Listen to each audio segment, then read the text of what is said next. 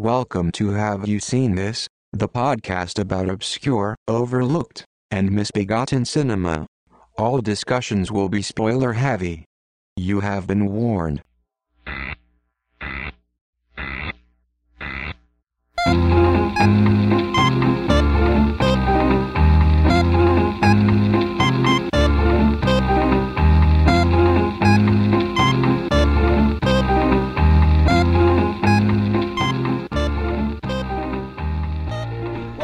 Seen this. I'm Jennifer Albright. Today it's just going to be me and recurring guest Mike Rosen. How's it going, Mike? Hey, it's going well. Tell us what we're going to talk about today, Mike. We're going to talk about we're going to return to a favored past subject of Have You Seen This? A fellow named Jonathan King, who we previously profiled in Vile Pervert, the musical. And tonight we're going to look at his follow-up film, Vile Pervert, The Truth Awakens. Yes, like The Force Awakens, but made by a convicted sex offender. Yes, this should actually be Vile Pervert, actually it's a phebophilia. Just put that as a blanket disclaimer on everything that we're about to say, like every pedo joke that we make. Just imagine someone pushing up their glasses and typing very angrily on Reddit, actually it's a phebophilia. Yeah, but Jonathan, sorry, I almost call him Jonathan Colton. Jonathan King. Is that slander? Can we not say that? Well, let's look at this logically. Who's made the world a worse place? Definitely King. Jonathan Colton. Yeah, because Jonathan King might have might be a chomo and have molested up to 50 kids or something, but at least his music is good. Preach. That's true. His songs are, as many pop songs are, very repetitive, but they weren't 20 verses about zombies. Yeah. So anyway, that definitely Jonathan King better than Jonathan Colton. For those of our listeners who haven't listened to Vile Pervert the musical, should we explain, who Jonathan King is and all that? Yeah, the short version is that Jonathan King is still, I guess, a music impresario. He has been associated with bands like 10cc Bay City Rollers, most famously Genesis, a band that he discovered in their embryonic form when they were at public school. This was in the UK, of course. And he's also produced and performed a lot of very catchy, well-performing, popular songs. And I guess he still continues to do that. The reason that we're revisiting this topic is because I was looking at the gossip site, Crazy Days and Nights, which is some of you might know is it's been running for about a decade now. It's run by a mysterious person who goes by Enty, and it tends to specialize in blind items and more salaciously reveals of blind items. And one of those recent blinds was about Jonathan King and Simon Cowell of American Idol fame. And it reads thus: the convicted child molester / child porn producer. I don't know if that's. I don't know if that's actually true. But again, this is like a gossip site with a lot of salacious items. Anyway, the convicted child molester / child porn producer, who is best friends with the foreign-born A-list mogul / reality host, is on social media, not even using a fake name, and still trolling for anyone underage he can find. Now, Mike, how much of that could be described as libel, potentially? Probably all of it. I like the part, though, where they're like, oh, foreign-born. Oh! Well, I think you can't trust them foreigners. I think that's so. I think that's to throw a little tidbit to the commenters, because generally on the blinds, they like to try to guess who it is, and so foreign-born A-list mogul. Oh. Okay, so it's not an American. It's somebody from another country. So, but I mean, it is true that you can't trust foreigners, because this show is about a foreigner. It's about Jonathan King, who's from the UK. Ergo, you cannot trust people from the United Kingdom. Well, yeah. I mean, we've learned that the hard way over and over again. But I should say, Mike, that you do actually have somewhat of a background in law, which is why, jocularly I ask you about libel, but Yeah. you do have a law degree. Yes. Well, yes. Yeah. I in the loosest sense of the term, but I think well he I got was it from a law convicted. school that's upstairs at a strip mall. I got it in a cereal box. But well, he is a convicted child molester, I guess. So that's true. That's Yes, because he was convicted in, I think, was it 2001 Yes, of in 2001, he was convicted of offenses against underage victims, for which he was sentenced to 7 years. He did half of that sentence. right. And after he came out, he created Vile Pervert the musical to tell his side of the story. Yes, which I Which- believe came out in 2008. Came Right. out meaning he posted it on YouTube. And the thing that I think is funny is that Vile Pervert the musical is posted on one account, and the sequel is posted on a completely other separate account.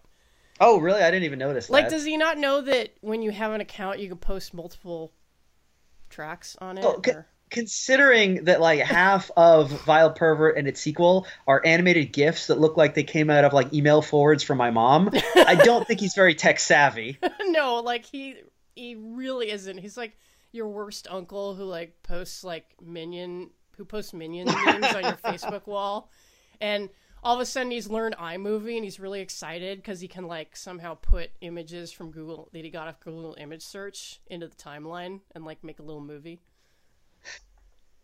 Jonathan Colton is all like, I mean, Jonathan King is all graphic.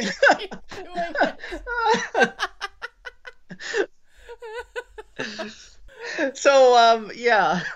So, I was going to say, Jonathan King, graphic design is his passion. But he made the movie Vile Pervert basically to kind of, I guess, to exonerate himself to some degree. It was a very strange movie because his basic premise was, yes, I had sex with 14 to 16-year-old boys, but it was the 60s and that was the style at the time. Yeah, And- essentially, I would say that his argument is, among others that he puts forward in the original Vile Pervert, is that, well, like, I was a criminal, but it's because it was, like, same-sex offenses were criminal at the time, which is true, and everyone I had sex with consented. He kind of Yes. leaves it vague as to whether they were underage or not. Like, he kind of equivocates by saying, well, it was like these encounters were illegal because, again, they were same-sex encounters, or the age of consent was 21 at the time. So, Yeah. which, I've been like, oh, he could have had sex with a, 19-year-old, or he could have had sex with a 14-year-old. Who knows? Yeah, it's But David Jo- Bowie Jonathan did it, King- so who cares? Yeah.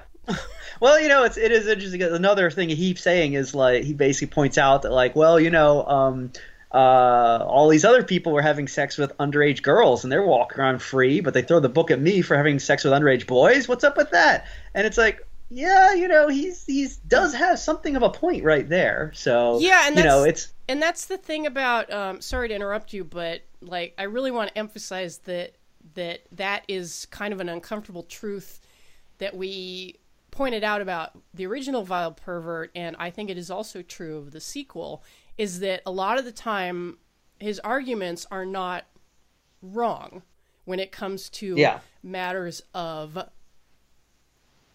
the justice system, who is persecuted or prosecuted and who isn't, and Right. the like. Yeah, it's one of those things like it's there are a lot of things that he says that he's not wrong, but it's just it's very uncomfortable to it's very uncomfortable to be like, no, this chomo has a point. Yeah, because in his his stalking horses are institutions like the British press, which is notoriously terrible.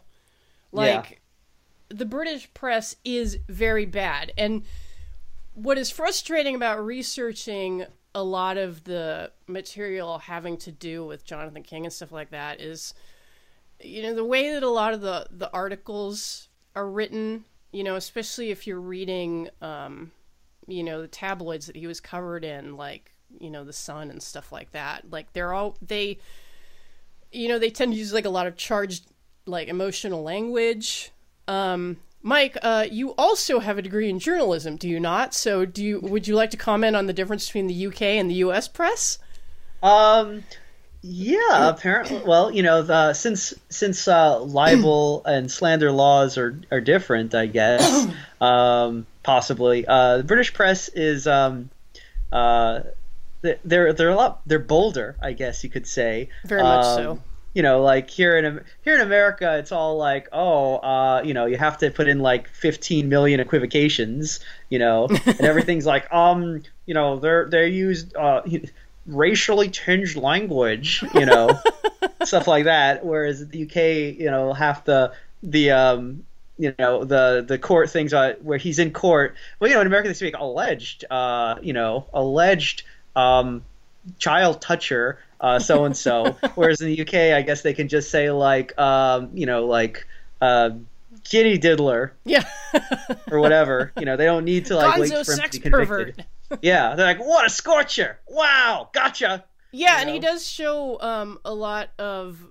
I guess he got screen caps a lot of stories of coverage of, you know, his allegations made against people associated with him. And, you know, again, the language is like really charged. Yeah, also, I was looking at some of that, and I guess in his court appearances, because, you know, Jonathan King is such a character, he went to court wearing a suit, but like these fancy, like kind of like colorful like sneakers and a fanny pack, which apparently in England they call a bum bag. Yeah, because I believe that in the UK and her territories is a fanny means a pussy. Yeah, but that makes more sense because you actually do wear it over your pussy. Well, but in the States, like, fanny means ass, so... Yeah, but I mean, neither in America nor in England do you actually wear a fanny pack over your ass. So it really makes no sense to call it that. And bum bag sounds disgusting, and I hate it. That has nothing to do with anything. I just feel very strongly. But yeah, anyway, yeah. So a lot of coverage of this because, you know, he's a famous guy apparently in some circles. So they're very big on that celebrity like tabloid thing over there. And I guess over here too, but I don't know. I think salacious coverage of celebrities is certainly a thing that happens both here and abroad. But maybe in the UK, publications tend to be a little more overt. Yeah. You know, like, you know, because, like, you don't see, like, in the States, you don't see people, like, reading, like, just, you know, on public transportation, reading, like, The Globe or, like, The Inquirer, you know, but yeah, if you go to the UK, like, you know, I've been to London and other places in the UK, and, you know, people will be, like, on the tube reading The Sun, you know, or whatever. I do think it's funny that he calls the Daily Mail the best but also the nastiest paper in Britain. I think I've seen a Daily Mail online, and I mostly remember that it's scared of like kids in hoodies, and also that there's lots and lots of articles of extremely fat people, like, you know, like it's like, oh my god, half-ton mum, you know, she uses her dole money to buy chips, like stuff like that. I mean, apparently that's like a big thing over there. So I like this. I like the Daily Mail for that. It is kind of a reactionary paper, I would argue. I think they cover a lot of the same fearful topics that, say, Fox News would cover. Okay, yeah, that makes sense. That seems to be what I've gathered from my limited interaction with him as well. Yeah, because I come across Mail articles a lot when I'm reading about true crime. Like, they really love covering absolutely ghastly crimes. Yeah, they will tell you the true story of Harold Shipman. Yeah. Well, actually, according to Jonathan King, Shipman was innocent. What? Which is we talked about this in the Vile Pervert episode. Like, that is insane. Yeah, yeah. It's well, the thing about Jonathan King is I feel like he's kind of he's so single-minded in his quest that he doesn't really seem to see a lot of the he doesn't really he's very focused to the point where he does not seem to do a lot of research into this and does not seem to care what hill he dies on. Well, yeah, because like when you're going to bat for Harold Shipman and Jimmy Savile, yeah, it's like that. Like, it literally in the movie, he describes Savile as merely rather eccentric. I like that part because he said that this guy was the worst pedophile in all history and rather just an eccentric DJ. And I actually had to pause the movie and look up who the photo he showed was just to confirm it actually, because I was like, you're like, am I seeing this? Yeah, I was like, he's not actually talking about Jimmy Savile, is he? Let me look up this photo just to be 100% sure that he's actually saying this. And I was like, oh, yep. And then later in the movie, I believe he actually does say the name. So yes, which just in case, yeah. And again, to give credit to the Vile Pervert himself, it would seem, or my impression in reading about a lot of these police operations that he covers in the movie, is that in a lot of cases they did catch actual predators, and in a lot of cases, probably by being overzealous, they overstepped and either accused people who were not habitual predators, or people, or they just made errors in the investigation. So it would seem that there is a lot of legitimate criticism of the police to be made. So he's not wrong there, but it's like, okay, so this one MP that they went after, they didn't really have a case and they harassed the guy and he didn't deserve it. But Jimmy Savile, there is a lot of documentation of that guy being a predator of the absolute worst kind. Again, the kind of person who is oh, I'm going to do charity work, not because I am filled with the milk of human kindness. It's because you can meet a lot of vulnerable young people in hospitals and homes for troubled youths. Yeah. And that's the thing is Jonathan King is he's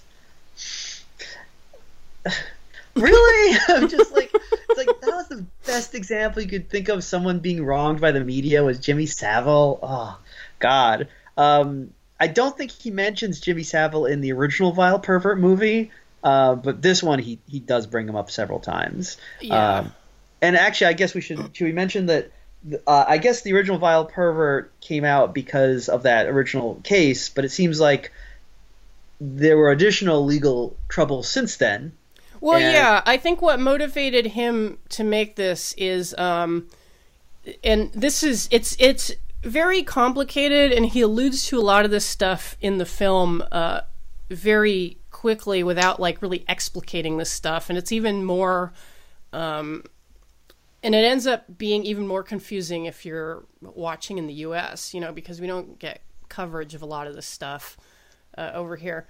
Now, he was nabbed as part of what was called Operation Arundel, which that was an investigation by the Surrey police. This grew out of Operation Yewtree, which was by the Metropolitan Police in London, which was looking into 4 decades of allegations about Jimmy Savile and people who were associated with him. Operation Yewtree is the big one, and it's the one that you might have heard of if you're in the U.S. So, and I think because, and this is where it all gets murky, and I think it is true that, birds of a feather stick together, and if you're a celebrity who's interested in like underage tale, like you're going to tend to gravitate towards other people who are also interested in underage tale. So naturally, in investigating Savile, they started, casting a wider net, which led to Operation Arundel, which was based on looking into people associated with the Walton Hop Disco. The person who opened the Walton Hop Disco was a guy named Dennis Corday, who opened it in 1958, and he's actually in this movie. Yeah. Giving his own evidence, and it is literally the most. So I tied an onion to my belt, like old guy rambling story. But we'll get to him. Jonathan King was nabbed in 2001. He went up for several charges of like indecent assault, and I can't believe they still call it buggery. But I mean, I guess this is the UK. But it was indecent assault, buggery, and attempted buggery against 5 youths aged 14 to 16 between 1983 and 1989.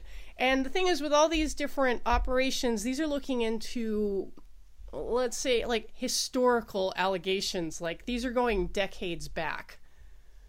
And like as a result, there was a later investigation in which they decided to try to nail Jonathan King again. And this one, like, I might need your help with, Mike, because I'm not exactly sure, like, why. I know that the charges were dropped and he was not tried because the police screwed up the investigation, but I was having a hard time, like, understanding, like, what went wrong. Yeah, I did look into this a little bit, and again, I'm not an expert. It seems there's a lot going on there. But a couple things that happened is it sounds like during the investigation, the cops acquired over like 2,000 pages of like documents and evidence against or relating to Jonathan King, and probably because that's a lot of pages. That's a lot of reading. Instead of actually reading it, they just did a keyword search, which meant that there's a lot of stuff in there that they actually missed. Apparently, they missed or failed to inform the court of several things, including that, that they knew that there were discrepancies in witness testimony, and apparently they also knew of an investigation by someone who's called an author, Bob Wolfenden. I don't know who that is, but apparently this investigation revealed that the victim was in another country at the time that he said that he was with King. Right. And apparently also there were some, the police also failed to, there was also 2014 Merseyside police that criticized the police in Operation Arundel for leading witnesses, and that report was not made available to King's lawyers in time. So lots of little things like that, apparently, enough that the judge just basically like threw it all out, which is funny because then it sounds like basically what happened was the judge said like, yeah, the police fucked up, so this could not be a fair trial, so I'm just throwing it all out. And Jonathan King goes on Twitter and says, "I'm declared not guilty." And I don't think that actually happened. I don't think you've been declared not guilty. I think you got out on a technicality. But he's not exactly a guy. He's not exactly a guy that we've seen is good with details. So yeah. So essentially, there was really no trial, so he couldn't be declared not guilty. So it's just that the police screwed up so bad that they couldn't either adequately make a case or like try him fairly. And this was in this was as recent as 2018. I think he was arrested in 2015. Yeah, and the legal system in the United Kingdom being similar to the U.S., like things move kind of slowly. So as late as 2018, The police apologized, and they said that they weren't going to retry him. Okay, so taking all that in mind, like, again, in putting this into the not wrong category, the not wrong department of Mad Magazine, there were serious mistakes made by the police. So Jonathan King is actually correct to point this out. Yes, and since he was in his own mind exonerated, he took to YouTube to spread the word in the thrilling sequel, Vile Pervert: The Truth Awakens. Yes, which I guess is based on, he based the title on Force Awakens because it opens with a Star Wars style crawl. Yeah. Oh my God, he's the oldest man in the world. It's you know what? Okay, so first of all, I want to say the original Vile Pervert is very entertaining. It's not a good movie, but it's fun. The original really does have this, like, kind of like bravura insanity that, again, while not being a good movie, is at least somewhat watchable. I mean, it opens with him, like, flashing the camera. You know, he plays, like, Oscar Wilde and, like, all these different characters in it. He puts in a bunch of songs done by his proteges, and this is a little bit of a pale imitation. It's mostly him just talking and like just reciting what happened, and then he'll say like, "Oh, I'm sorry, am I boring you? This is supposed to be fun, and I feel like I'm just lecturing you. Well, let me lecture you some more." And it's like, well, dude, it is boring. Put in some fucking music. I mean, yeah, he says like several times, is like, "Oh, like, I know what you're thinking. You're bored, or you think this doesn't matter. Well, this movie is supposed to be entertaining," and it's like, well, like, it's not. No, you know, it was actually it's like an hour and a half, and it's a huge slog to watch. And it doesn't help that I already, like, just think this guy is gross. Like, yeah, it's just really hard to watch. Well, yeah, he's kind of, you know, he looks like the Turtle Man from Master of Disguise. So yeah, he's pretty gross. But this movie, there's like, because in the original, yeah, there's a part where because like a huge chunk of the middle of the movie is apparently like his vacation footage and photographs from Morocco. Yeah, what the fuck? And he has footage of himself like going into like a hotel pool, and he puts a caption over that says, "I look like a boiled egg in a condom," or excuse me, I should say condom because this is the UK. Oh, that's right. Yeah, and it's like, okay, you know, a little bit of self-deprecating humor, but not enough. Well, my favorite part of his Morocco vacation, which is not connected with anything. Apparently, he just wanted to show us his, vacation snaps. The bit where he shows that meal, where it's like, he's like, it's ham and cheese and a homemade hot dog bun, and it's like, okay, thanks. You don't go and eat Moroccan food? Yeah, it's like, well, it's like, but this is the funny thing, because as soon as he said Morocco and Marrakesh, I was like, wait a minute. Oh, shit, yeah. Like, okay. So, yes, like isn't there a Crosby, Stills and Nash song called Marrakesh or something? Oh, is there? I think you might be right. That's more of a question for your wife. Anyway, Marrakesh is kind of known as like a hippie destination. Like it was and is very popular because it's it's in Africa, but it's close to Europe. But it also has some notoriety as a place for sex tourism.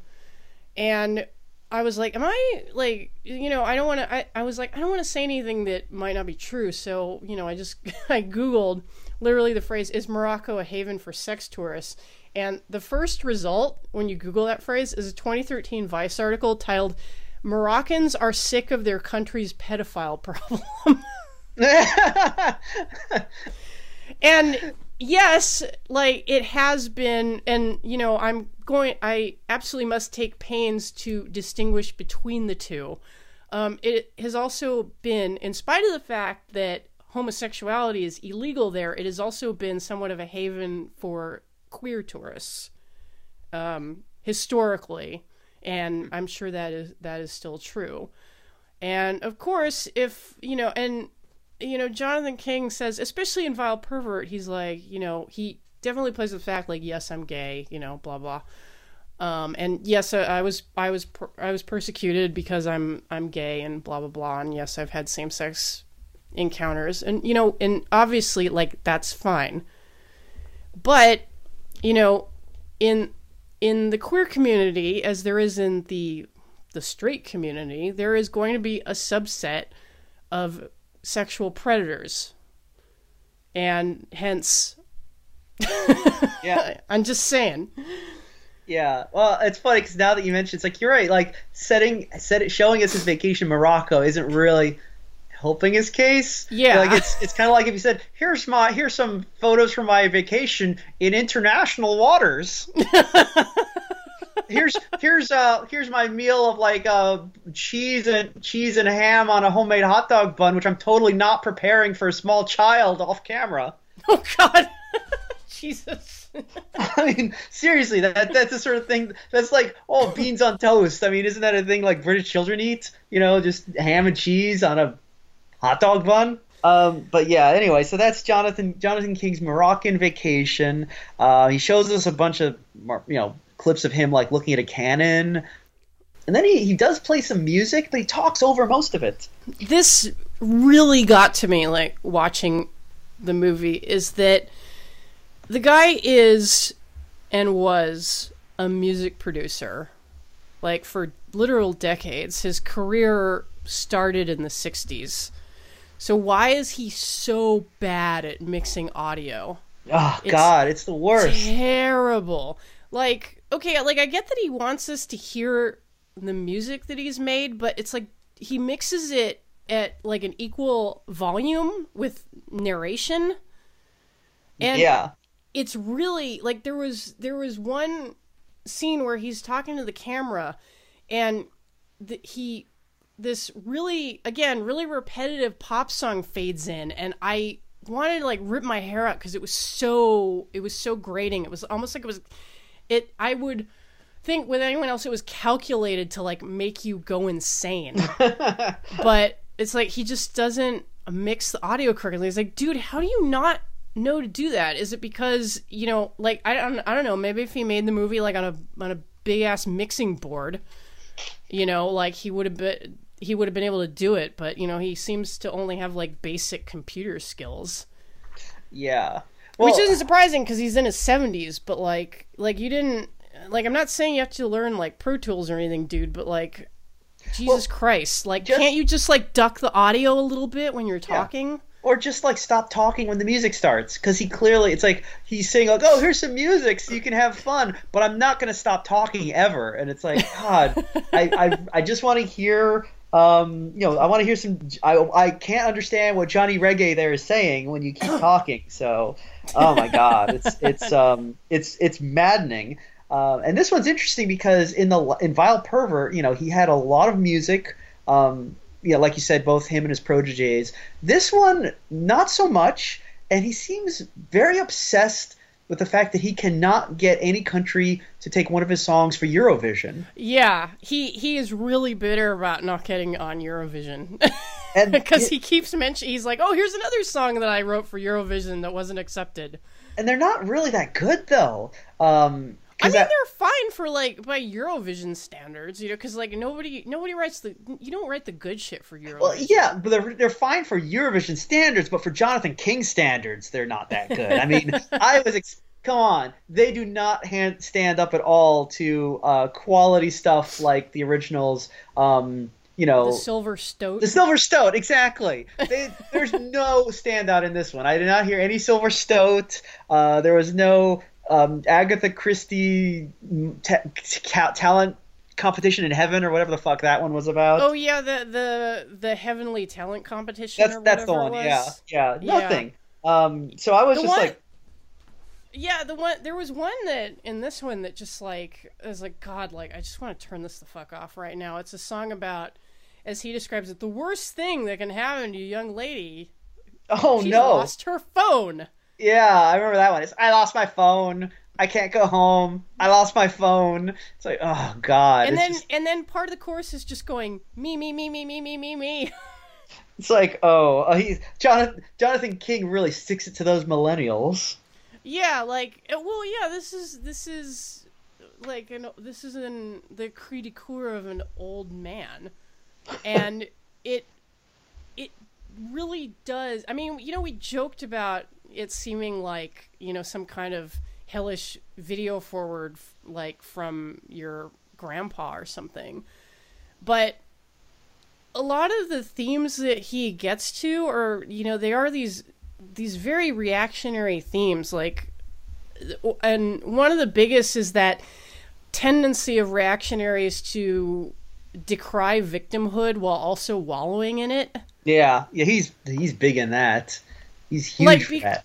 Yeah, like, and this gets put onto boomers a lot, but it's just people who tend to be conservative. The kind of people who say like, oh, political correctness has gone mad. Like, it's just like a trope that you say. Like just saying, we've said it so much, it must be true. Political correctness gone mad. And the way he puts it is, the world seems to have gone bonkers.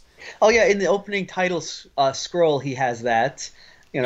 Which is great. I love that title scroll because it was full of like extreme old man humor. The kind of thing where he was like, because he says in it like, there was once upon a time there was a planet called Earth, and the inhabitants of Earth, at least in their own minds, were humans. And it's like, he sure stuck it to the human race there. But it's like, that is such an old person joke. Like, oh wow, that's great. And then he goes on, but they were all bonkers. Oh, they've all gone crazy. And I just love that intro because it just sets it up where Jonathan King coming in and basically saying, I have suffered more than any human being in all of recorded history.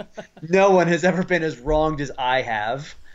Even in hell, my suffering is legendary. Yeah, and that's definitely and you see that tendency again on conservative media, or like like really terrible email forwards, or like your stupider friends on Facebook, where you're like, everything's like so crazy now, and they really like to, and the tendency is, again, like going off the victimhood thing, is to accuse everyone, and including alleged sexual abuse victims, of being whiners and crybabies, while yourself being the biggest crybaby on earth, and oftentimes like co-opting the language of what they think of as victimhood. Yeah. Well, I mean, and he does that like, to extremes here. Or he basically, he does fill out the bingo card for this sort of thing. He even gets into that whole like, think of all the potential that's been wasted by people who've lost their careers because they've been accused of this. There's one point which is weird for this particular set of allegations, because for the most part, the people he talks about in the movie are people who are like way past retirement. I mean, his friend Dennis Corday, like, the guy got hauled out down to talk to the police at the age of like 85 or 86. Yeah. But there's one person I wrote down in my notes. I don't know who this person is, and I forget the context, but he was going on about someone called Chad Evans. Yeah, who I believe is what they call over there a footballer. Okay, because he says because I just wrote here, Chad Evans got his football career ruined. Wow. So I guess he was going on about him, like, getting accused, and now he can't play the footy.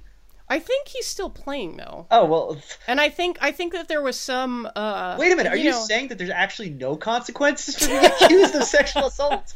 I mean, to be, like, scrupulously fair, I believe that there was an investigation, and the charges... I'm being irresponsible by not looking it up, but, like, suffice to say the charges did not go ahead. They were either dropped or he was acquitted. It was England, so the investigation was just a Bobby barging in and yelling, "What's all this here now?" I mean, and again, like, to be fair, like a lot of these police operations seem to have been like fairly shoddy. And the thing that kept occurring to me as I was watching is that, okay, like, yeah, like you nabbed a guy in his mid-80s who owned a disco at which some shady shit might have gone down. Like some older guys might have picked up some teenagers. Which, of course, is wrong. But, like, what good does it do, like, 50 years after the fact? You know? Like, these crimes are not being prevented or addressed at the time. Yeah. And that was the other thing that kept occurring to me was that, you know, I wondered if the overzealousness of the police was maybe, you know, an overcorrection in response to, like, the tardiness of the investigation. Because they looked at 4 decades of allegations against Jimmy Savile. I read a little bit about Operation Yewtree, and the thing is that the Surrey police were tipped off by a journalist in 2003, and they admitted that they did nothing at the time. Additionally, this Savile was kind of a case of, you know, he was a bit of a Harvey Weinstein in that, you know, it was almost a running joke.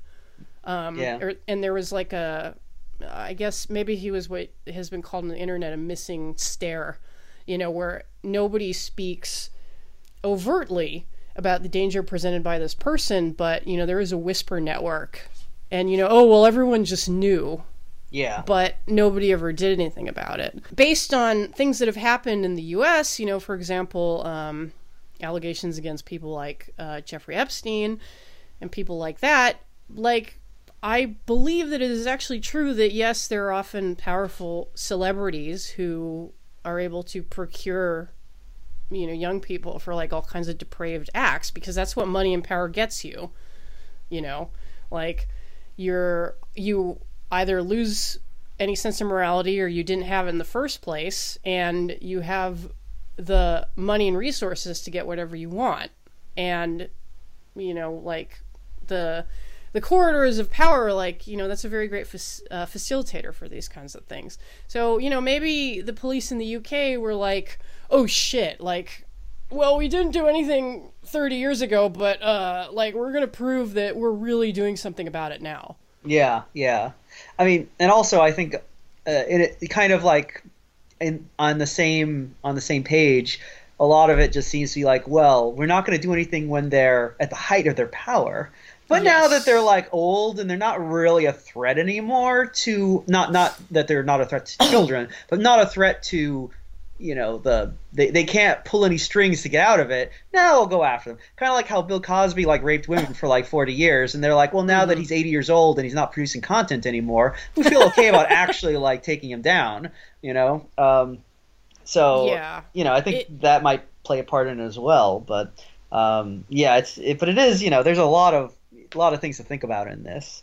Yeah, and like, you know, I'm not like, you know, I'm not trying to like speak for you know, any victims here, because I'm sure that, you know, they would like to get like any kind of justice, but, you know, this kind of like, you know, like ice cold justice, you know, sort of like, but, you know, and, you know, to be fair, a lot of them, you know, and this is what often makes abuse allegations very difficult to prosecute, is that, you know, people don't come forward because they're frightened, or they, you know, they're not able to, for whatever reason, you know, they're embarrassed, or, you know, so, you know, and it's understandable why people don't come forward, like out of fear or shame or whatever, but then, you know, 30 years later, like, things are going to be even harder to prove. Yeah.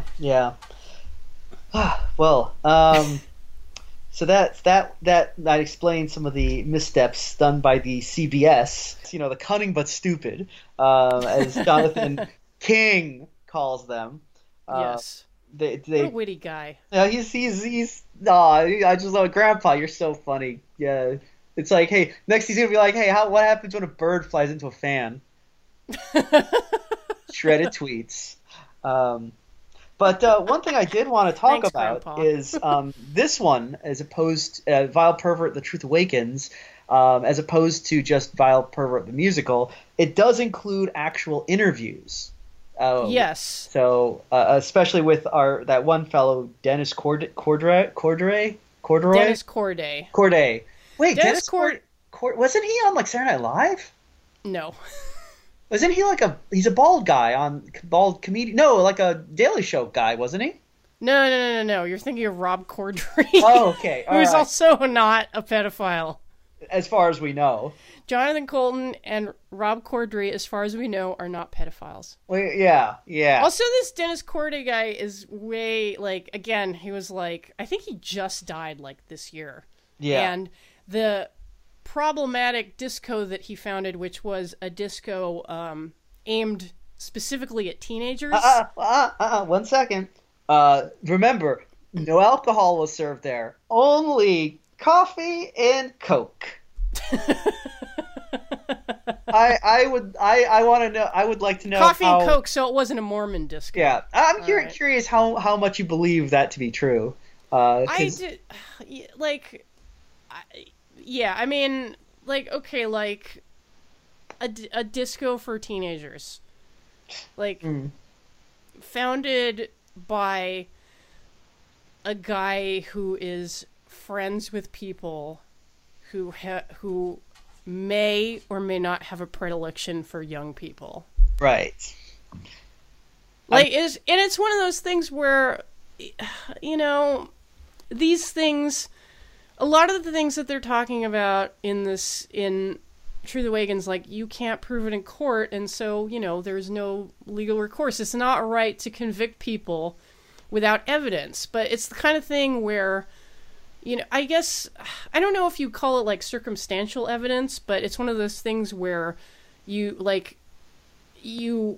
you accumulate the information, it starts to draw a picture for you. Yeah. And so, to that end, I think what I'm going to have to do is, when we post this show, I want to post one of the interviews that Jonathan King did, after he was released, where, just, the way that he comes across is just, because you watch, Vile Pervert and True the Wagons, you're like, hey, that sounds, really serious. It sounds like the police, really overstepped, and, these allegations couldn't be proved, so it sounds like, the guy could be innocent. And then you read the man's words himself, and you're like, Jesus Christ, I wouldn't trust this guy with any young person. Yeah. Well, I mean, because, he does present in this a very...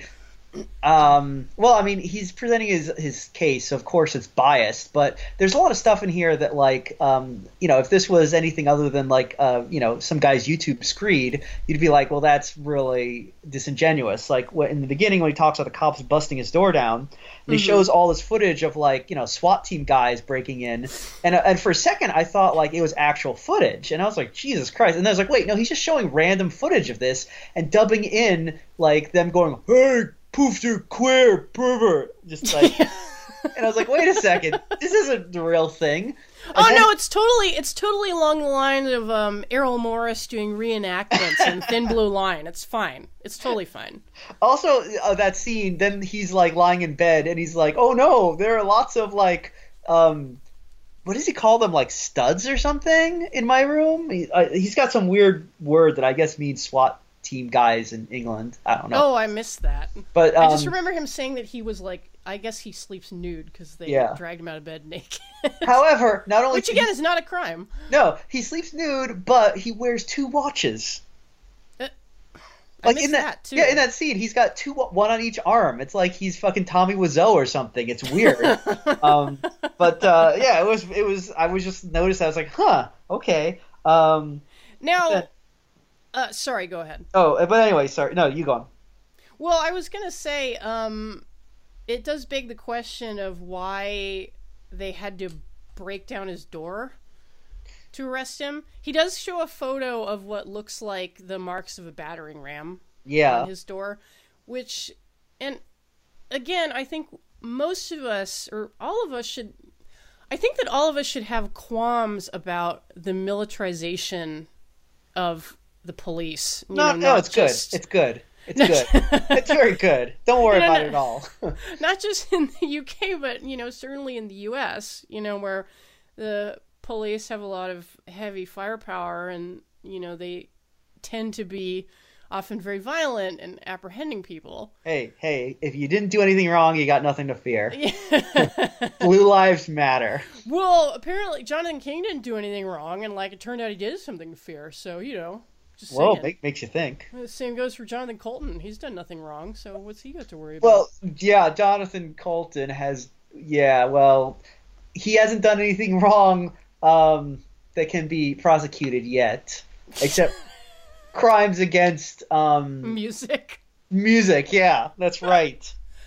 And crimes against comedy. So, that's on 2 counts. He should if there was any justice in the world, he'd be at The Hague, but whatever. I personally believe that filk should be a prosecutable offense. Filk should be crime against humanity. Yeah. I mean, seriously. It should be mentioned in the Geneva Convention. Yeah. It's like when it should be right up there, like lolcat, what is it? Lull Together. The Lolcat song should be up there with Mustard Gas and Prohibited Tools of War. But anyway, we were talking about Dennis Corduroy. Dennis Corday, who you assumed was a completely innocent person who used to be on The Daily Show. Yeah. Well, I was a little confused at first who this guy was, because he does, like you said, tell that rambling story about basically the cops coming in interviewing him. Yeah, well, and the story is real. Maybe it might just be me, but I did find the story incredibly confusing, and I don't know if it was just the fact that it's this rambling old guy telling it, R.I.P., but I think he was talking about being interviewed by the cops, and then he alleges that journalists kept coming to him and offering him money. Yeah. To either spill the beans on some people who may have been at such and such a party or orgy or whatever. Right. Or they also offered him money for letters that he received from Jonathan King while the latter was in prison. And right. Corday says that, he makes it very dramatic. He's like, well, I did think about taking the money, but then I decided that would be morally wrong. No. Well, you're missing the part where he was like, oh, I need to take the money, but then the clouds opened and a choir of angels came down and they told him Dennis, don't do it, and he was like. And he was like, "You're right." And he says yeah, because this feeling came over him, and he's like an angel touching me, and yeah, so the magic of white dicks touching, So he's so he slapped the little devil off his shoulder and said, "No, I'm not going to take your dirty journalist money." Literally, Hot Stuff, the devil from Casper, was little devil in a diaper was like, "Do it, go on, take the money, do it, Dennis." And again, these are, I would say that, and, Mike, as someone with a degree in journalism, would you say that it is a severe breach of journalistic ethics to offer somebody money to say something which may not be true for a story? Yeah, I'd say so. Now, my understanding is in England, it's common practice to pay sources. But that is not a thing that happens in America. You basically... I did not know that about the UK. Yeah, it's interesting because I've read apparently that this is it's not just the UK, but it's actually, from what I read somewhere, it's common practice in Japan as well to pay sources or pay people for interviews, whereas in the States we don't do that because you get free publicity when you do an interview. So that's your payment right there. But apparently in England, because it was great, the story that Dennis Corduroy Corday was telling, where these the different newspapers are all like, "We'll give you $1 million." Yeah. And he's like, "No, please," and $2 million. And I like the one newspaper editor who comes in and is like, "I hate gay people. I want to destroy every gay person. I want you to lie so that I can destroy gay people." It's it's really great that he's so upfront about his prejudices to just blurt it out right to this random old guy. Well, yeah, and the thing is like he would be, like if that's true, he was saying this to an out gay man. Oh, that's right. Because I believe that it was, certainly, at the time it might have been one of those like unspoken truths, during the Walton Hop disco days that it's run by this harmless old queen, Yeah. but people didn't say that, it's just like he's a bit odd. Yeah. And then I think probably later on it's like he's gay, nobody fucking cares. So if you're like the mean old homophobic editor of a publication, like you're really gonna be like, hey gay man, I want to destroy gay people, will you help me? Yeah, it's like but that whole thing, yeah, so it goes on for a while, of all this, and this is where they also want not only dirt on Jonathan King, they want dirt on Simon Cowell as well. And is Simon Cowell out gay? No, he's okay. not. He's not gay. Like, Okay. As far as I've seen, in the days of reading "Oh No They Didn't" or whatever, like he always dated women. The perfect cover, though. Yeah. Well, and there are a lot of and there are a couple of mentions of people known in the United Kingdom who were, we'll say, because that was the impression at the time, were tarred with the gay label, but may have just been ace. Yeah. Or ace. I'll say asexual. Which might be true of. He mentions Sir Cliff Richard, and he mentions former Prime Minister Edward Heath, who really does seem to have been just completely disinterested in sex. Oh, that's right. Because didn't Jonathan King write an article saying that he thought that Heath was asexual? Yeah, and it's funny the way he put it, because he says, I know that he was asexual because, like, I hit on him, I tried really hard to seduce him, and he just, like, wasn't interested. And then at the end of the article, he says, I may not have been his type, but, like, I really think that he was asexual. Well, that seems like Jonathan King sort of thing to say. It's like, well, clearly if he didn't want me. Simon Cowell, though, and this is actually interesting because they kind of dance around it for a little while in this one. About they don't mention him by name. They just kind of say like another celebrity, and then they show his photo, which is what they did in Vile Pervert as well. But then, like 10 minutes later, so Dennis just blurts it out. I like that part because Corday mentions that he hadn't met Simon Cowell, but he says that he likes him now because, quote unquote, he got to know him on television. Oh God! But nobody on TV could be bad. Yeah, I love that because it's like it is such a fucking old man thing, I mean, it's like it's a thing that like it's what in one sense it was a little depressing to think like this guy who is like 86 years old and who has spent his entire life in entertainment and around people who work in this business, and yet he too is all like, I saw someone on TV and they seem nice, so I like them now. It's like he still can't get the difference between like acting, it's like, yeah. And the thing is that like delving into the history of the Walton Hop disco a little bit, Corday says that, in his own defense, that like if you run a disco for teenagers, you're gonna get people who are opportunists coming around, and I actually threw a few people out, older people who are trying to pick up the teenagers. So the guy knows what goes on. Yeah. But he's still friends with Jonathan King. Like, yeah. Well, it's the whole, and the whole thing was very, the whole, him with the Simon Cowell being like, I saw him on the telly and I like him now, and it's like, well, he's obviously not. I mean, of course he's friends with Jonathan King. This guy isn't exactly like a discerning when it comes to friends. He's like, Simon Cowell is my friend because I saw him on the telly. It's, but then it's I do like the part because I wrote this down where he was talking about how he rejected the money, and two things. As one, I like the quote where he says, "You have to understand, Jonathan, I was in a very strange world that day," and I just really like that line. I want to start saying that in daily life. The next time your wife gets mad at you about something, just be like, "I was in a very strange world that day." Yeah, exactly. Next time that I start a disco for exclusively for fat women, and then the press comes and offers me money to like tattle on my good friend, celebrity Jonathan Colton. who is Jonathan Colton, and I'll be like, I was gonna take the money, but then I slapped away hot stuff, and I was in a very strange world that day. I love the idea of somebody like trying to seduce you by plying you with like fat woman porn.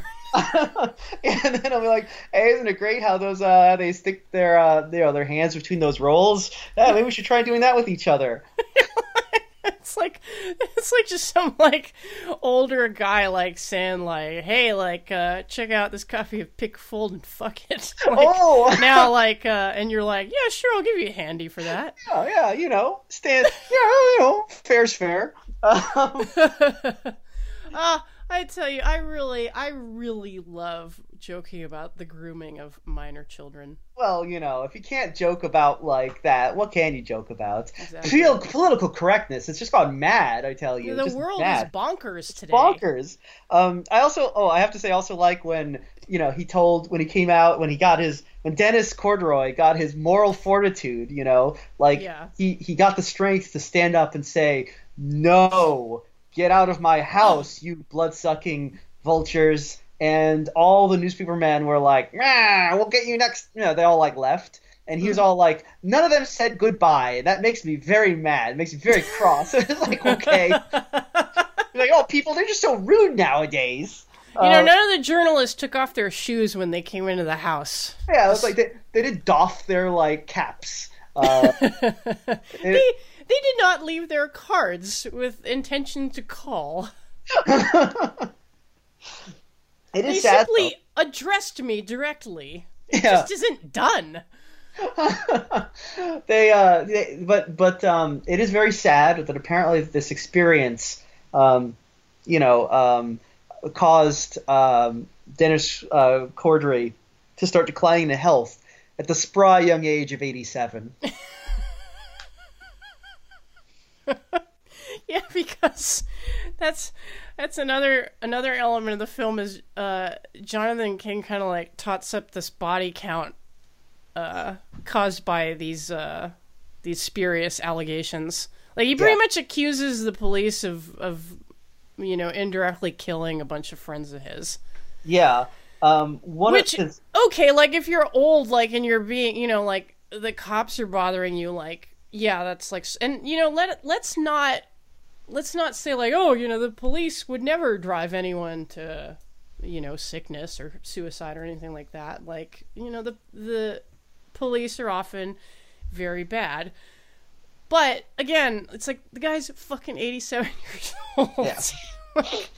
And there was another one, and this was another irritating thing about like trying to research this for this episode. Like, you can't find a lot of info about these people. Just like the most glancing references. Like Jonathan King talks about, again, one of the people he claims was basically offed by the cops was his friend Rob Randall, who committed suicide. Apparently he was a pirate radio DJ. That's all I can tell you about this person. Yeah. And then there was that guy who I think was one of Dennis's, like, what is it, like a foster child or like a nephew or something? Yeah, there's a quick insert shot of a little boy, like a framed photo of a little boy. And this was apparently someone who was cared for, again, like as you say, like maybe fostered by Dennis Corday. He's only addressed by the name Liam. They don't mention a last name or anything like that. But they say that, I guess, he was questioned by police. And, King makes the point, like, he didn't come forward with allegations. Like, the police went to him and said, "Oh, we got an anonymous tip."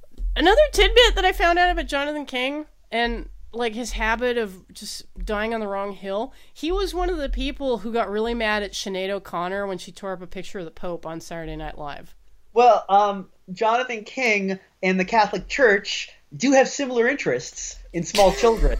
So he probably saw the Pope as a kindred spirit. And, like, I'll say this all fucking day. Like, Sinead was right. And she took a titanic amount of shit for it. Yeah. Yeah. Like, Frank Sinatra said that he wanted to kick her ass. You know, this is how mad people were at Sinead O'Connor. You know, okay, somebody who was literally in a fucking Magdalene laundry, you know, and who understood this stuff firsthand, you know, she said that the Catholic Church was like a hotbed of child sexual abuse.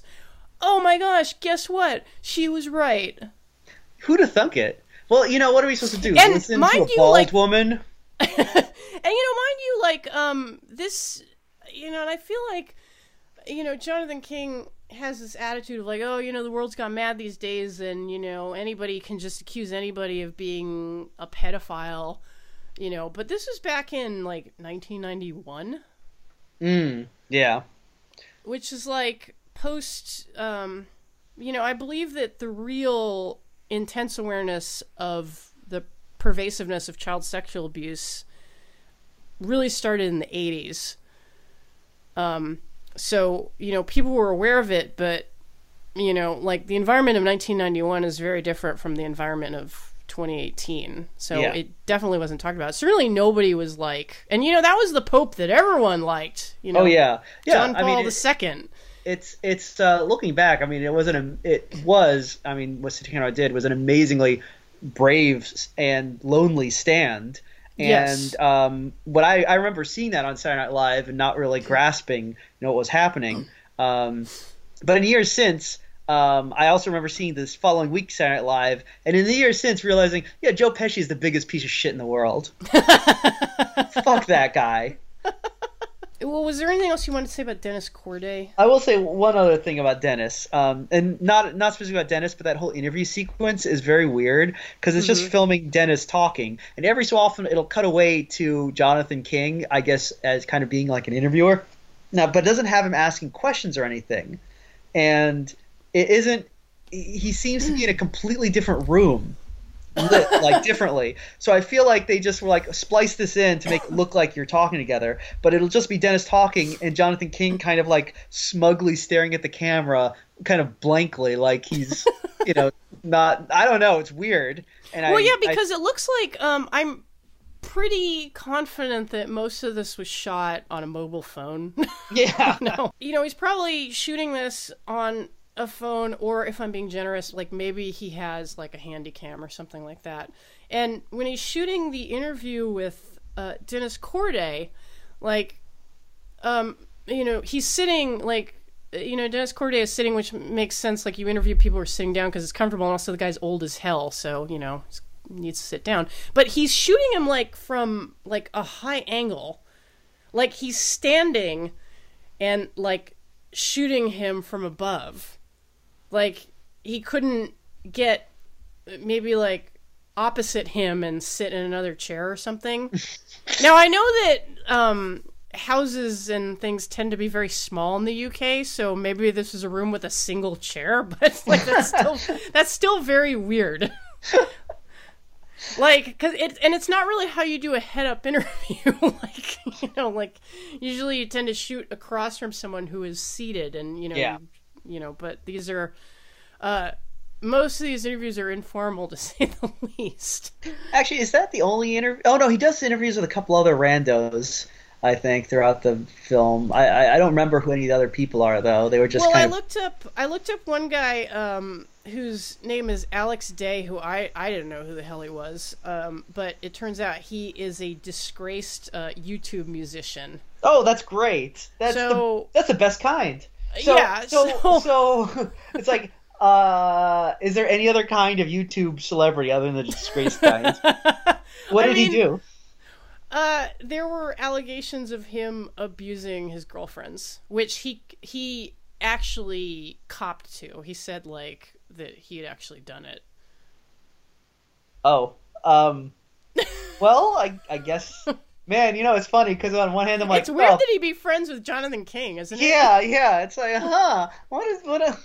Well, he is very young though, so. Well, yeah, at first I assumed that he was, again, one of his proteges because, like, that's what he did in the first Vile Pervert, is that he gave time to musicians and singers that I guess he's cultivating. Yeah.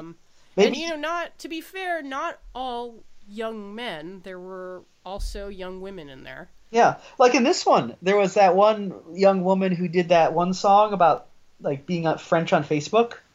Oh yeah, like I love you, beaucoup or whatever. Yeah, Je t'aime beaucoup. Yes, the song that sounded exactly like Snoopy versus the Red Baron. She was cute though, so Yeah, like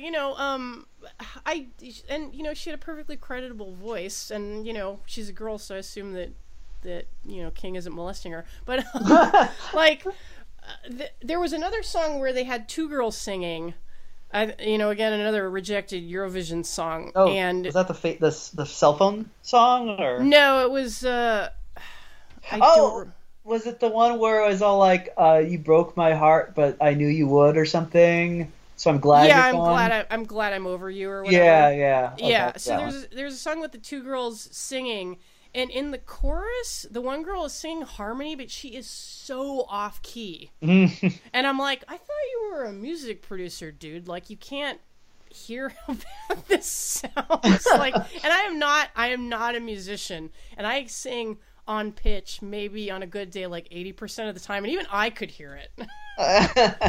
Well, maybe it was a charity project, so they're like, yeah, it's good enough, Yeah, so I don't know. Oh my god. Okay.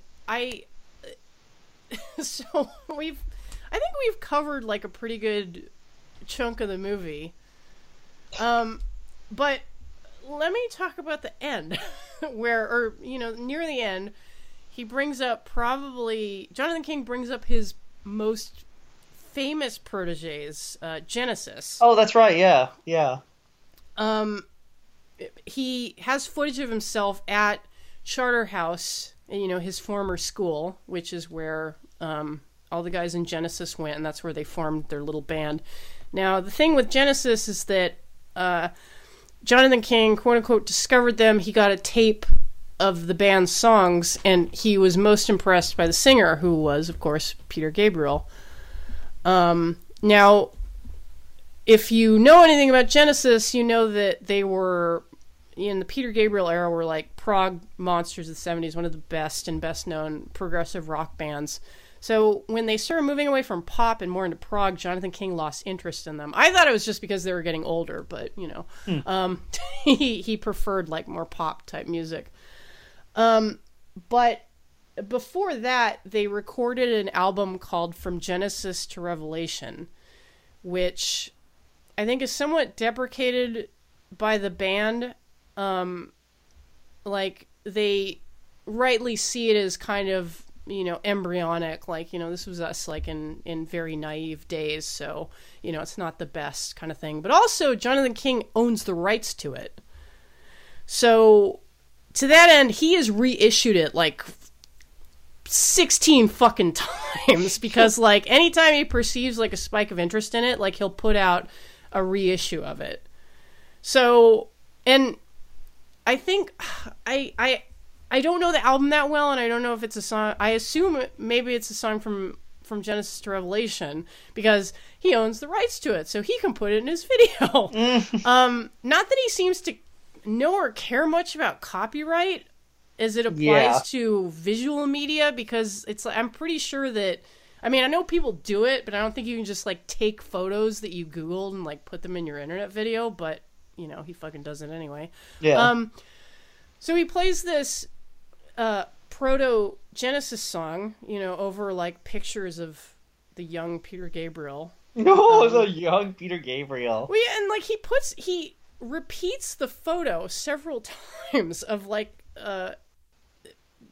he cannot be older than 20, certainly. I bet Peter Gabriel is really thrilled about his association with this film.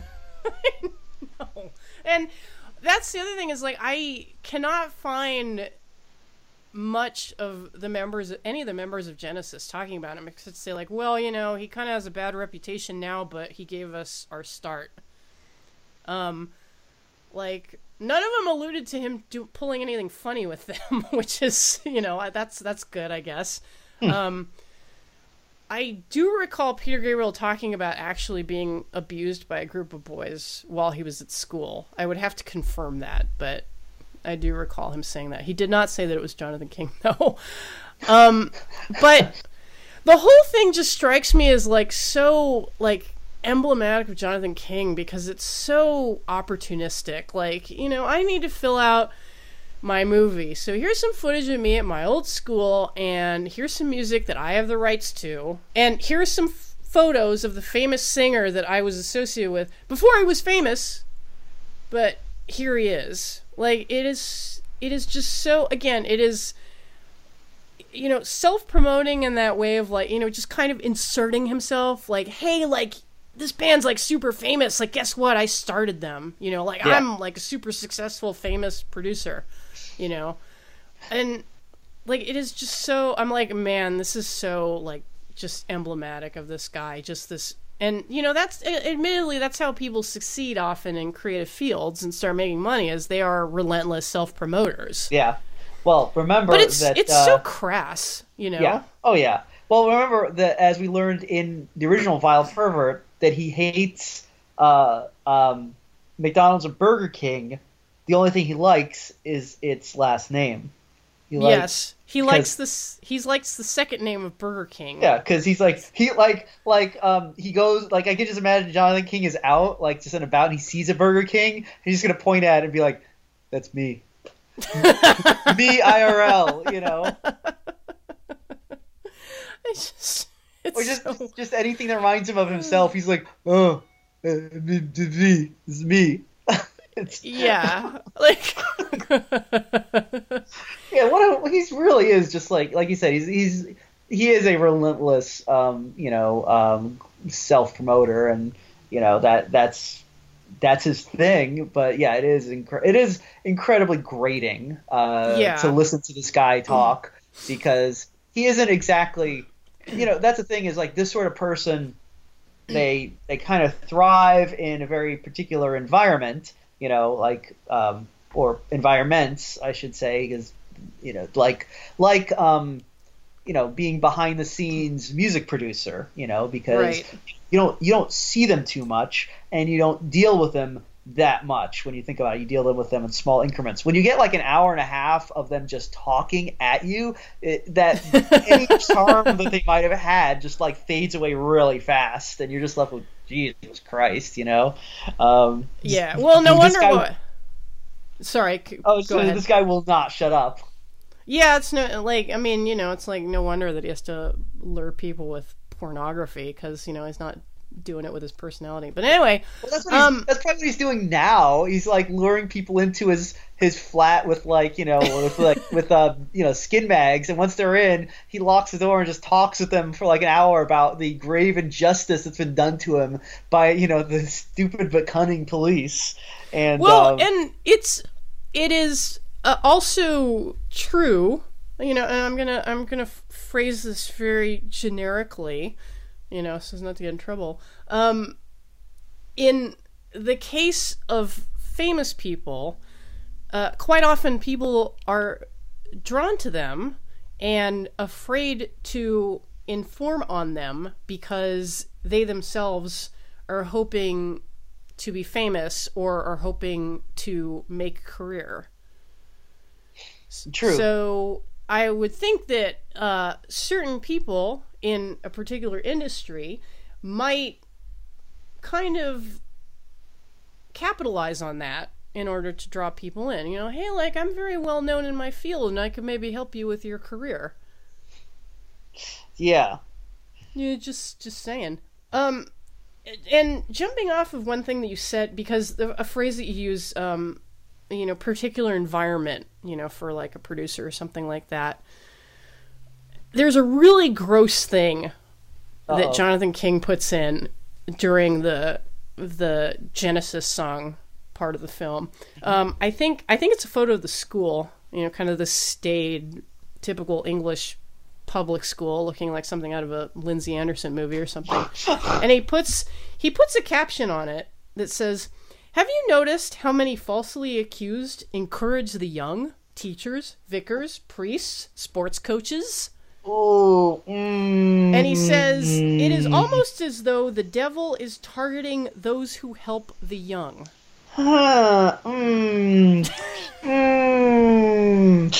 Oh. I was just trying to help these people. I was just trying to help them with their career. And it's so disingenuous of him, because the reason that allegations are made about these people is often that they are opportunistic. Like, people go into the field because they know their charges are vulnerable. Yeah. Well, yeah, and it's like, look. We know if you want to fuck dogs, you become a veterinarian. If you want to fuck corpses, you become a mortician. If you want to fuck children, you go where the children are. I mean, you start a teen disco. Yeah, it's where they only serve coffee and Coke. Can you imagine, like, that? It kind of cracks you up, like, the coffee thing, because can you imagine all these wired kids running around just, like, hopped up on caffeine? That sounds great. Oh, I bet they loved it. I bet it was a very popular spot. Just yeah. I just love when he says that, like, no alcohol, just coffee and Coke. I just imagine, like, yeah, it's just this like, incredibly boring fucking disco. Where, yeah, everyone's... Well, and it's fatuous too, because it's like yes, like, alcohol is often a facilitator of bad behavior, but, like, it's not a requirement. Yeah. Well, I just imagine, like, someone comes in like, "Hey, buddy, wink, wink, can I get some, booze?" And they're all like, "Oh, so we don't serve that in this establishment. Leave this instant." Yeah, but, if you go to the back room, like, there might be a guy in there who can help you out. You didn't hear from me, though. Yeah, maybe you go in the back room and like, "Hi, welcome here. Where are you? You could look at some pornography first. Maybe just for fun, and we'll look at some of these, or whatever." I was trying to think of a British porno thing, but I couldn't think of it. Basically, the lesson that I want people to draw from it is and I hope they also drew it from the Vile Pervert episode, that was, I believe, episode 7 of the show, is that Jonathan King's attitude towards victims, and I don't mean the victim industrial complex. Yes, what he calls the false allegations industry is just completely disgusting. Yeah. I don't think, and he occasionally pays lip service to, real victims of abuse, but I don't think he believes in any of that. Like, I legitimately don't. I don't think that he doesn't see anything wrong with anything that he did, and his view of people who come forward to report their own abuse is that they are doing it strictly for money or attention. Yeah. Well, which he does say. Oh, sorry. I was gonna say, like, I don't understand how you can look at how alleged victims are treated and think, like, yeah, man, they're cleaning up. Yeah. Well, I mean, this is a guy who goes to bat for Jimmy Savile, so, I mean, he's not... Yeah.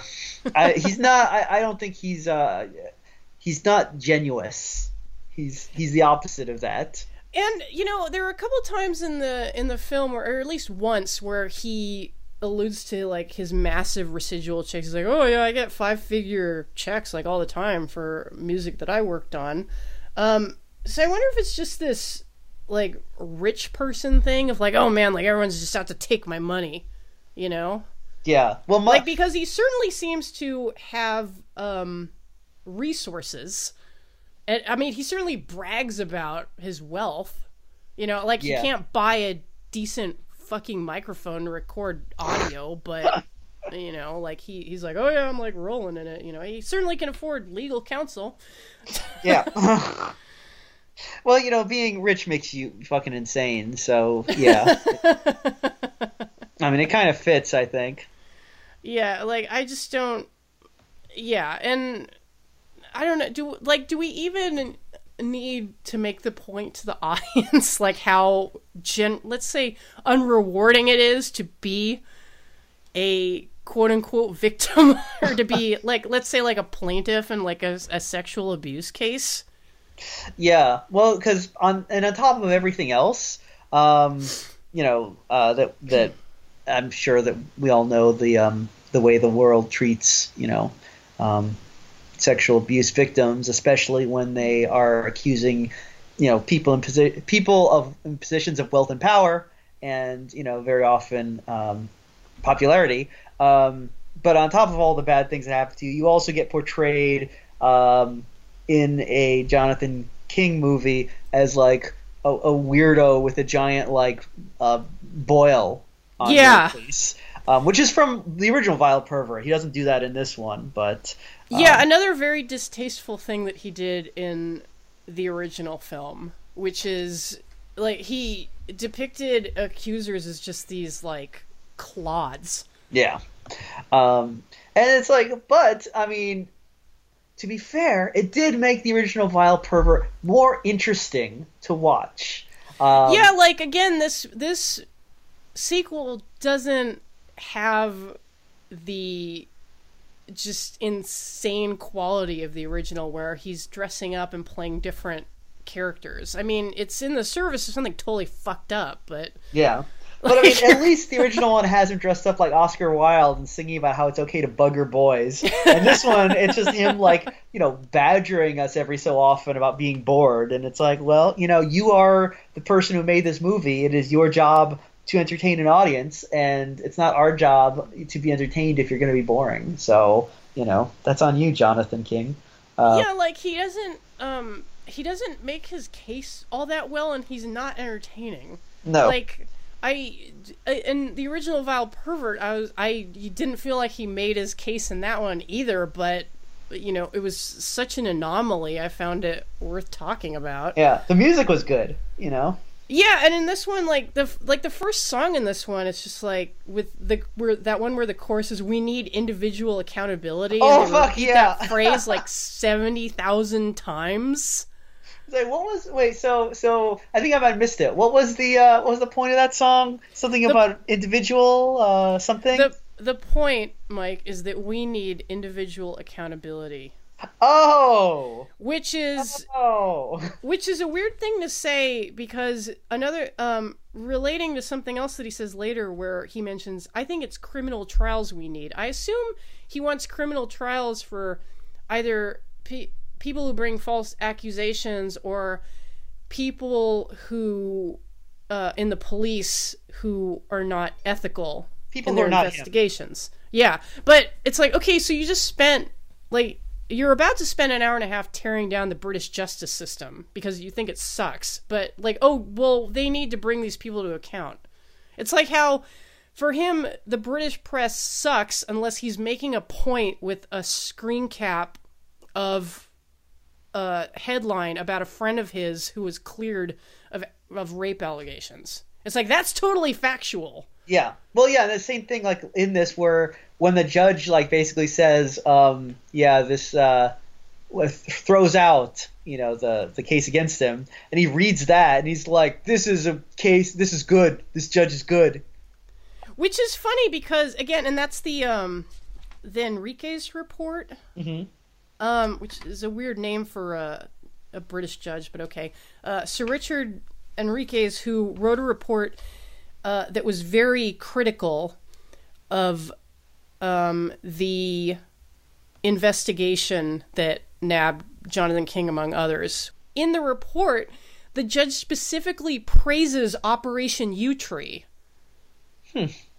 which, King apparently thinks is spurious because, Jimmy Savile didn't do anything, but the judge that he praises to the skies seems to think that it was a rigorous and fair-minded investigation. Is that cherry picking? I don't know all my that's internet argument talking points. Yeah, that's no true Scotsman. No, I believe it is cherry picking. I don't know. Let me just quickly check. Rationalopedia, Rational Wiki. I want the Rationalpedia. The Rational Pedophilia, more like. Oh, got him. Zing! I still got it. I do like Rational Wiki. That's actually an interesting site. I liked it because they put me on there at one point. And like Jonathan King did? looking at the Burger King sign, I like things that reference me. Why did they talk about you on Rational Wiki? I was one of my cartoons got on there for making fun of Gamergate. Oh, tight. Yeah, so that was cool. I think someone wiped the page though, so I don't think you can see it anymore. So now I don't care about them anymore. I couldn't recommend Vile Pervert. I did not find it pleasant to watch, but Mike, what are your assessments of Vile Pervert and its sequel? Okay, well, this is going to be problematic. Vile Pervert... Mike is canceled. You are already canceled. Vile Pervert, the musical, is a bad movie. It is poorly made. It's disgusting in what it's trying to get across. Mm-hmm. And I think that anyone who wants to watch it should be prepared to feel really icky afterwards. So obviously, if there's anyone who might be triggered by talk about sexual abuse or listening to an abuser talk, they should probably steer clear of it. I would absolutely say anybody with any kind of experience, first, secondhand, of abuse should avoid. I think though the original Vile Pervert, I mean, it's entertaining in a train wreck sort of way. Because there's so much, it's so much is happening in it that you don't really have time to get bored. And the music slaps. I'll give him that. And let's also make that point because and this is something that I have a little bit of a pet peeve about, on social media, is that and let me know if you agree, is when somebody is canceled, quote unquote, like some artist is found out to be a horrible human being, there's always somebody who's like, well, they weren't that good anyway. Yeah. Like Louis C.K. wasn't even funny. And it's like, I was not a fan of Louis C.K. I didn't, I'm more of a Maria Bamford, Patton Oswalt person if I listen to any stand-up, but I was like, oh yeah, Louis C.K., he's a funny guy, he's a talented guy. He's a disgusting person. Yeah. I have even less of an inclination to partake of his art, but I'm not going to say he sucks or somebody who's been showing his ass all over Twitter lately, Graham Linehan, who wrote IT Crowd and Father Ted. Yeah. Again, the guy is scum. He's trash.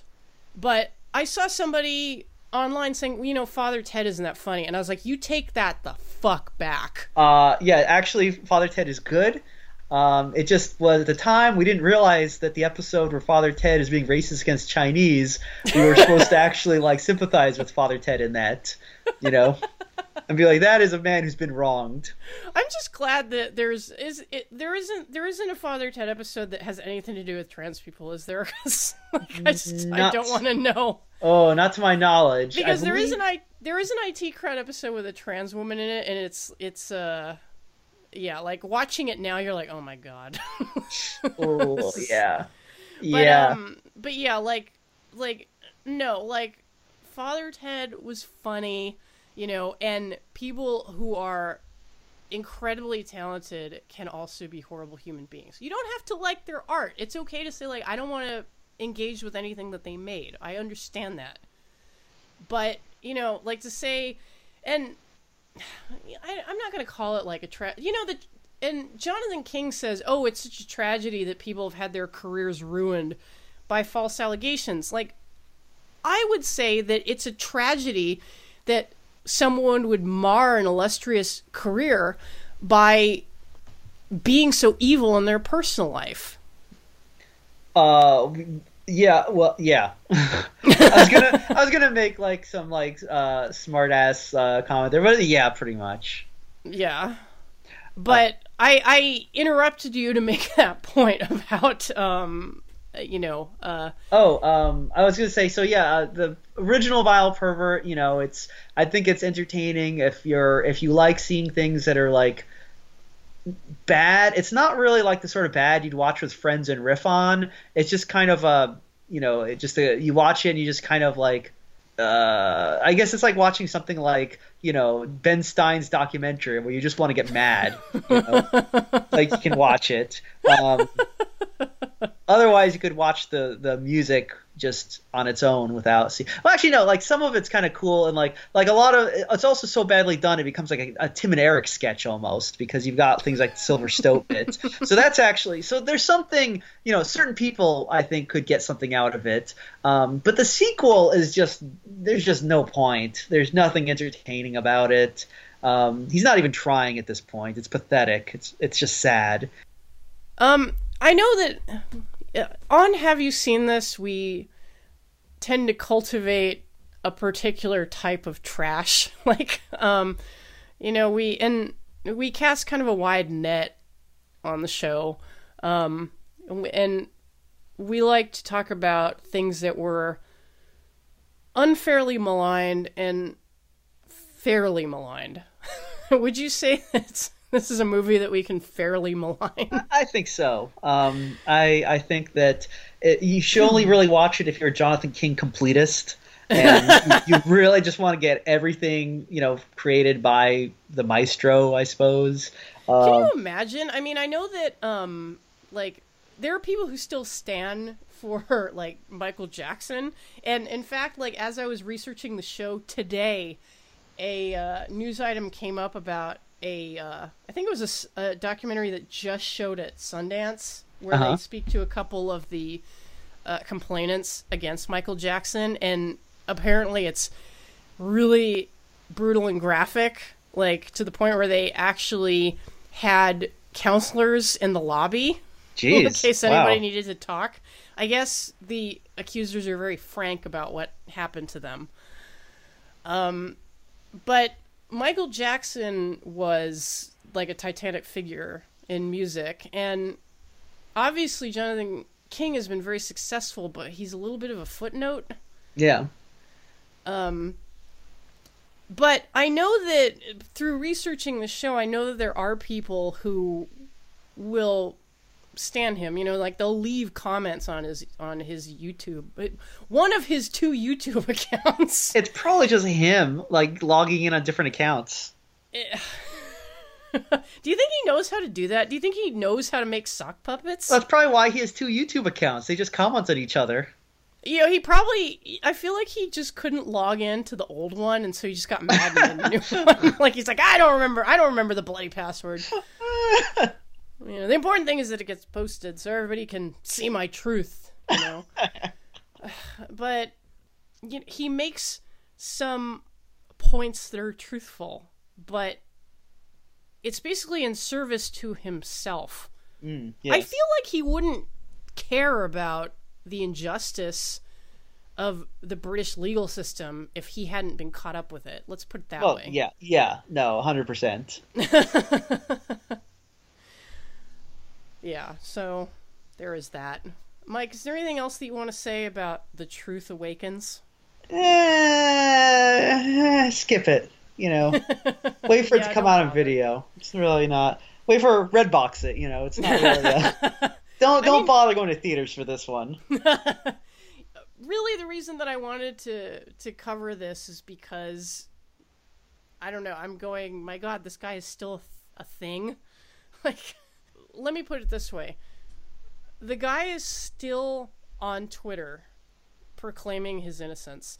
I don't know if it's true, as alleged on the Crazy Days and Nights gossip site, that he is still trolling for Underage Strange. I'm not gonna reveal his handle on Twitter. It's just Jonathan King, isn't it? No. Oh, okay. He is on there, he has a website. He has websites for different movies that he's made, including Vile Pervert. There's another one called Pink Marble Egg. Yeah, I know what that is. Well, I hope it has a flared base. It vibrates. I mean, that's what it is, isn't it? That's what it's about. I don't know anything about this actual movie, but I have no idea because honestly, I don't want to find out. Like, I'm kind of done talking about this guy. when I started to do the research for this, I was like, oh god, like I fully regret this because I don't want to spend an hour and a half with this man. But well, this movie only has 1 star on IMDb. Oh, wait a second. The people have spoken. So apparently the summary: J.K. was a successful singer, writer, and music producer. As a Cambridge undergraduate, he was also recruited into Britain's biggest and most secret services. In 2013, he's asked to go back and find a killer who's planning to destroy parts of the establishment. So he's basically Jonathan King, but he's a spy. Wait, so this is Pink Marble Egg? Yes. Jesus. I assume there's music in this one, too. I assume it's a musical. Probably. I guess that's maybe that's something else to watch on the podcast at some point. Please, God, no. Thanks for coming on, Mike. I appreciate it. Anytime. Thanks for having me.